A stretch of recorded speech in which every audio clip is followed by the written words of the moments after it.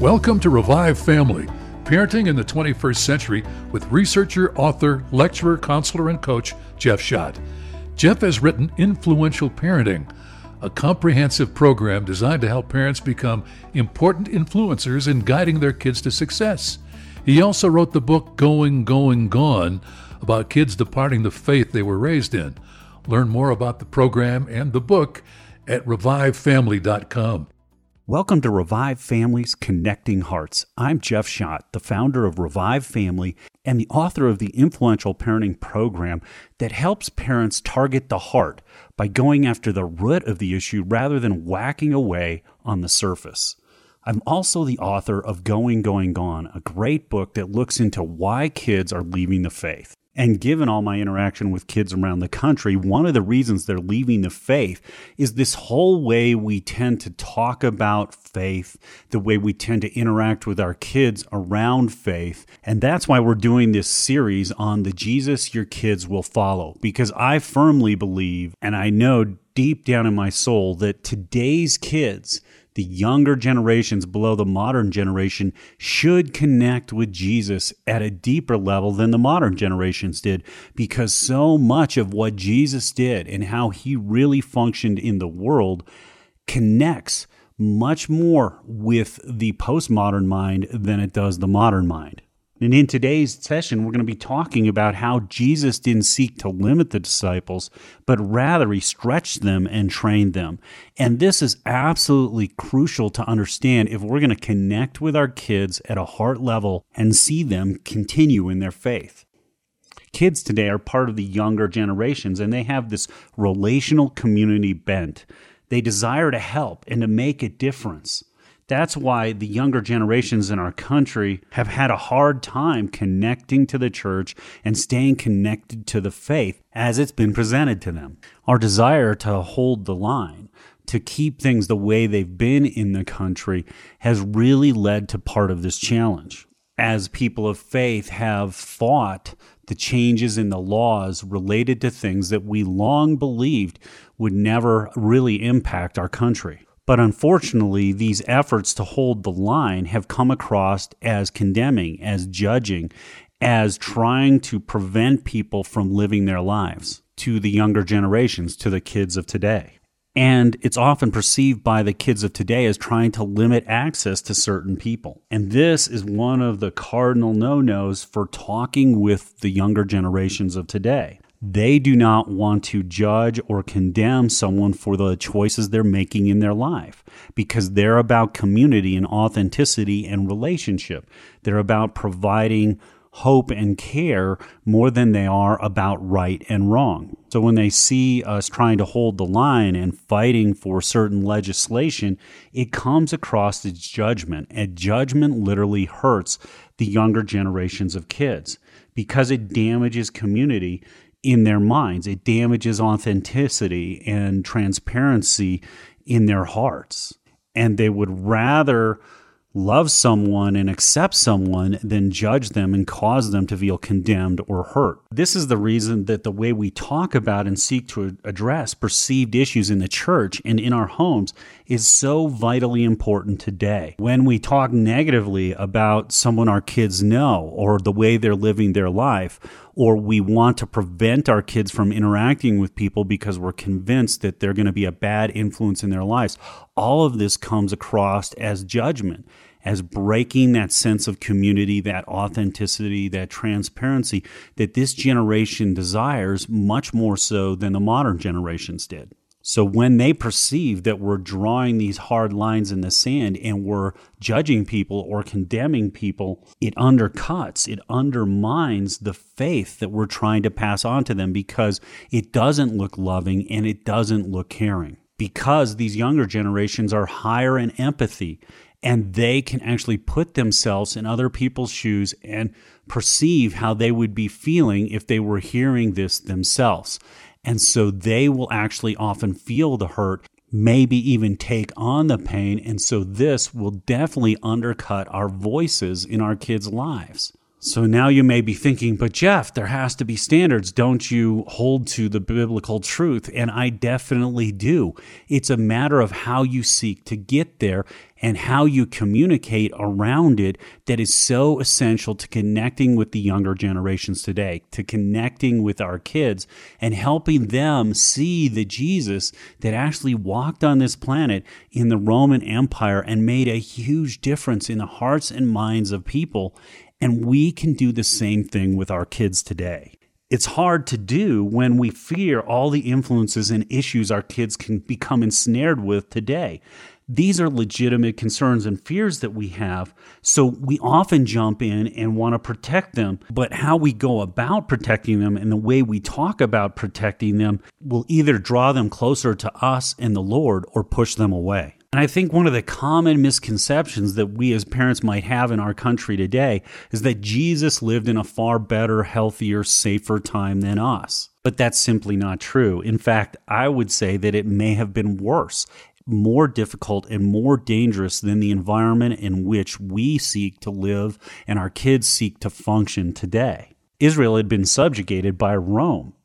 And Rome was famous for its power, its sin, its polytheistic view of God. All of the stuff that was going on represented a real threat to the culture and faith of Israel. If we take a closer look at Rome and what was going on in and throughout Israel as a result of being part of Rome, parents had to be just as concerned and just as worried about their kids being harmed or influenced in a negative way as we are today.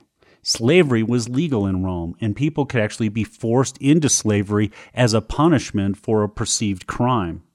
Prostitution in ancient Rome was legal. It was licensed. In ancient Rome, even Roman men of the highest social status were free to engage with prostitutes of either sex without incurring moral disapproval. Rome was also famous for killing people for entertainment, whether it was on stage, in a play, or in the gladiator games.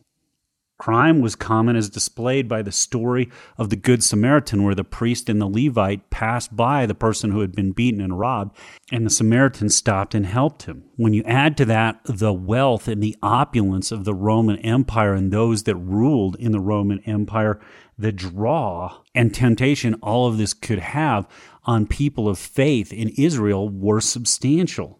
It's safe to say that the parents and faithful synagogue leaders of the time must have felt threatened by Rome, its culture, its power. In fact, in some ways, it was worse in Rome than what we're seeing in our country today. This is the environment where Jesus entered the scene.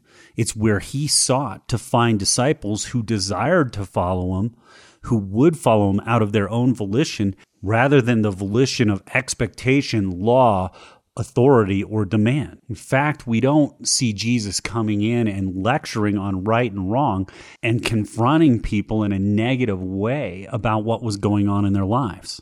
Jesus didn't fear sin, nor was sin his enemy. Jesus' enemy wasn't the rulers or the government, it was Satan. In fact, it can be quoted as saying, "Get behind me, Satan," at one point in time. And we see at the beginning of his ministry where he was tempted for 40 days and 40 nights by the evil one. We don't see Jesus obsessed with the thought that the sin was going to take his disciples away from him, or that they would fall into it by being around all these sinful people. Had he approached the culture, had he approached the disciples in that way, I don't believe the disciples would have followed him, nor do I believe Jesus would have had 5,000 people chasing him around the lake when he was trying to slip away. Jesus didn't fear the frailty and the sin that was going on in the synagogue or in Rome. Rather, he leveraged it. How did he do that? He did that by showing the disciples the outcome in real people's lives, as opposed to rallying against the government and rallying against people's decisions and the way they were leading their lives. Jesus chose to interact with those people, care for, and bring healing into those people's lives. And this is the Jesus that will connect with the kids of today. Jesus knew if he got the disciples beyond the focus on good and bad, right and wrong, and sin, and got them out among the people and showed them how to interact with the people in a loving, caring way, that they would see the truth, that they would see in the lives of real people the consequences, the negative outcomes that came from leading a lifestyle that didn't love yourself, didn't love your body, and didn't love others. Jesus believed that the disciples were smart enough to see the outcomes in these people's lives and decide to make better decisions themselves. He didn't need to come in and lecture them and say, no, don't do this, don't do that. Don't hang out with these people, don't hang out with those people. What he needed to do was give them the real life, eye-opening experience of seeing where these different paths, these different decisions left people in real life. And whether it's the rich young ruler or the woman at the well, these people were cut off. They were alone. They were ostracized. All the things that this generation of young people don't want to see. They don't want to experience. They don't want other people to experience. They will, if given the opportunity, see the outcomes in other people's lives and make better decisions for themselves, just like the disciples. We've seen it over and over again with all 4 of our kids. Years ago, when we started the ministry and we created the first DVD called Be Prepared, just with kids talking about the college transition and all the stuff they got into and the hurt they went through, there were churches that wouldn't play the video because it was too revealing. It was too filled with bad decisions and sin. It would influence kids in the wrong way. Yet our kids didn't just see all of those video clips raw and unedited. They actually met a lot of these kids themselves, these college students who had been hurt. And we had them share their stories with our kids. And our kids, at a very young age, 12, 9, and 6, were hearing these stories and going, wow, maybe those aren't the paths I want to take. And this seems to be the approach Jesus took with the disciples and his followers as well. Jesus didn't seek to limit the disciples, but he sought to stretch them and train them. And he went about that in powerful ways that I believe will connect directly with today's generation of kids if we've got the courage to go down that road with our kids in our homes. We'll be back in just a few minutes to look at how Jesus stretched and trained his disciples and turned them into an incredibly powerful force, something I believe that the kids of today are ripe and primed for if we're willing to venture out onto that limb of faith that we see Jesus doing with the disciples. We'll be back in just a few minutes with more of Revive Families Connecting Hearts as we continue talking about the Jesus our kids will follow. Many parents today fear the impact that society, social media in particular, is having on their kids. Researcher, counselor, and parenting coach Jeff Schott offers a better way to lead your kid and give you more influence than YouTube, Snapchat, or video games. Through research with 3,500 kids, Jeff developed a new way of parenting that's working for thousands of families. The program is called Influential Parenting. Get it today at revivefamily.com/radio. Bring your kid's heart to life and peace to your home.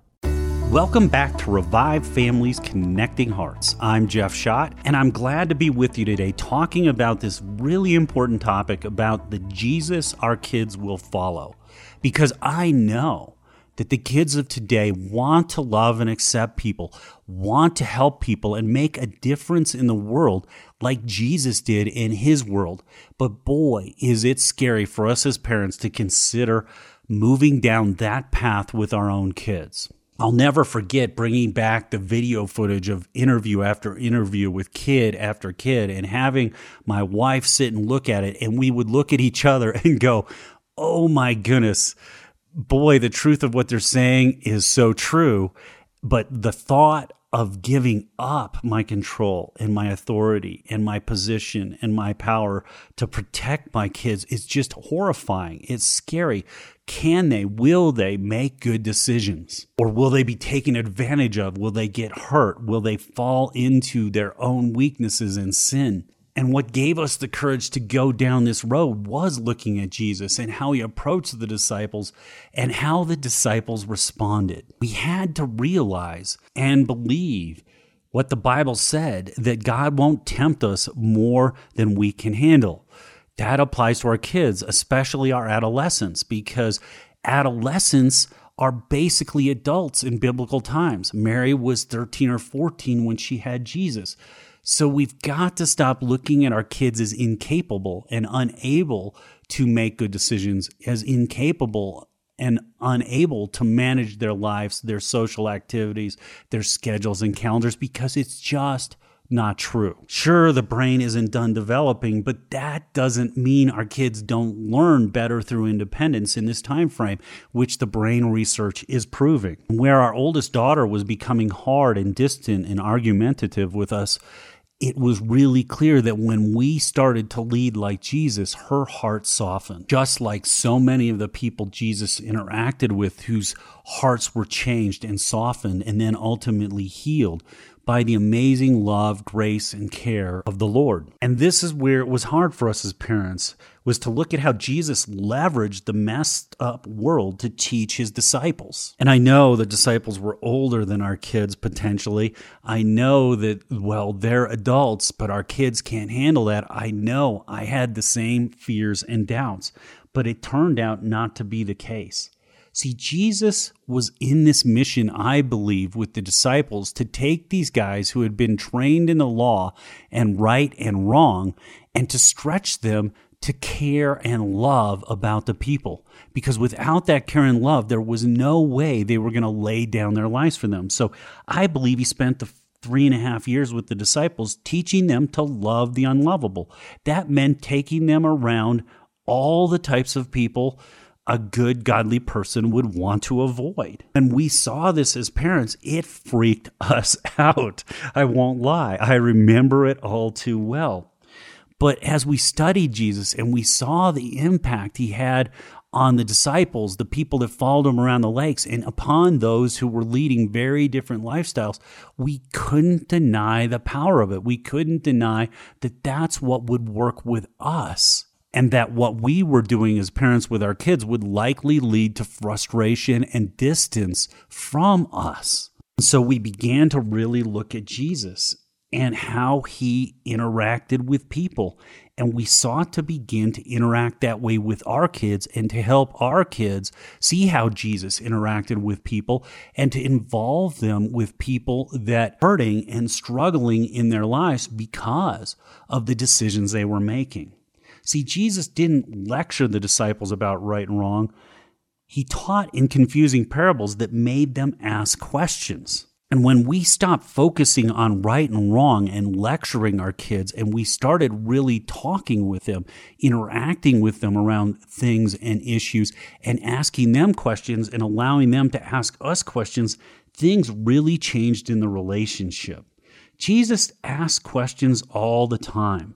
In fact, in Mark 8:27 through 30, he's asked a couple of really poignant questions. He asked the question, who do people say I am? And then, who do you say I am? He didn't sit down and say, I'm the Son of God. I have all power under heaven and earth, and I can send you to heaven or condemn you to hell. And so you better make the right decision and see who I really am and believe it. Rather, he asked them, who do people say I am? Who do you say I am? We've found that to be so powerful with our kids. In fact, sometimes they cringe when we ask the question, so what do you think? Is this decision you're making what's best for you in the near term, in the midterm, and is it best for you in the long term? They kind of cringe because they know what the answer is because we've been at this for a long time, and they are making great decisions in every area of their life. Now, do we have a son who struggles with video game addiction? We do. We've talked about many times the reasons, the damage that was done with 2 friends that committed suicide and other things that have happened and his dyslexia, etc., that have caused him to need to feel successful somewhere.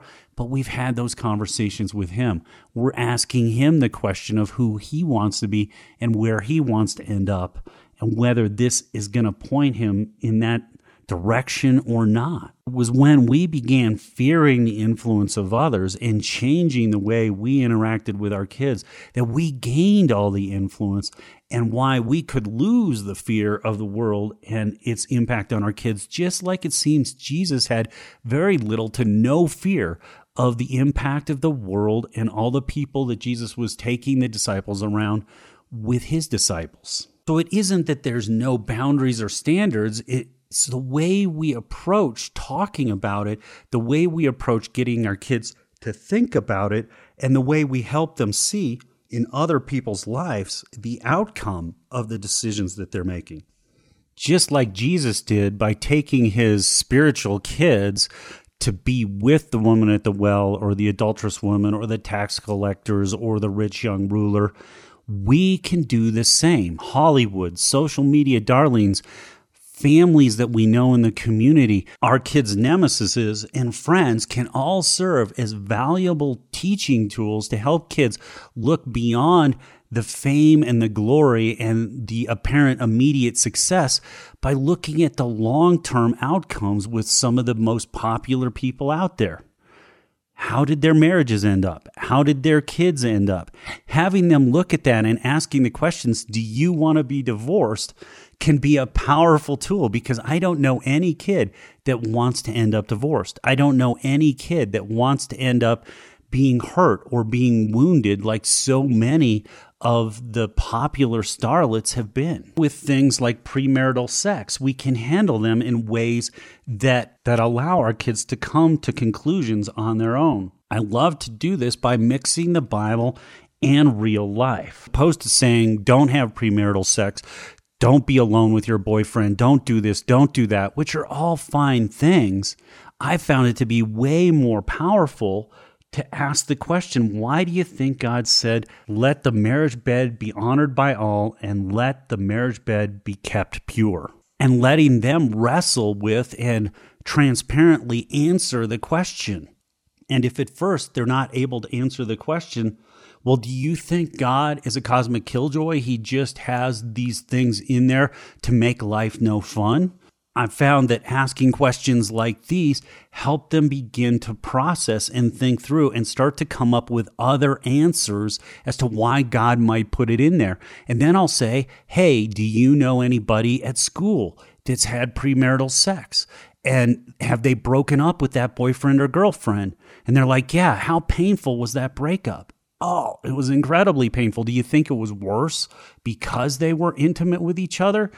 These are the types of very transparent conversations I have with my kids, mixing what God's motive was with real life experience that's caused my kids to go, wow, I want to follow God because it's better. It protects me. It keeps me from pain. It makes things easier, not because I have to or because God's a cosmic killjoy. Jesus believed in man's heart and desire to do good. And this next generation of young kids desires to care and love and to make a difference and to care for people just like Jesus, which is why I know if we'll approach them this way, why I know if we'll talk about the real Jesus and how he interacted with people and how he loved people and sought to get in and help them and heal them, I know they'll respond. Younger generations are tired of not feeling trusted or believed in, understood, or listened to.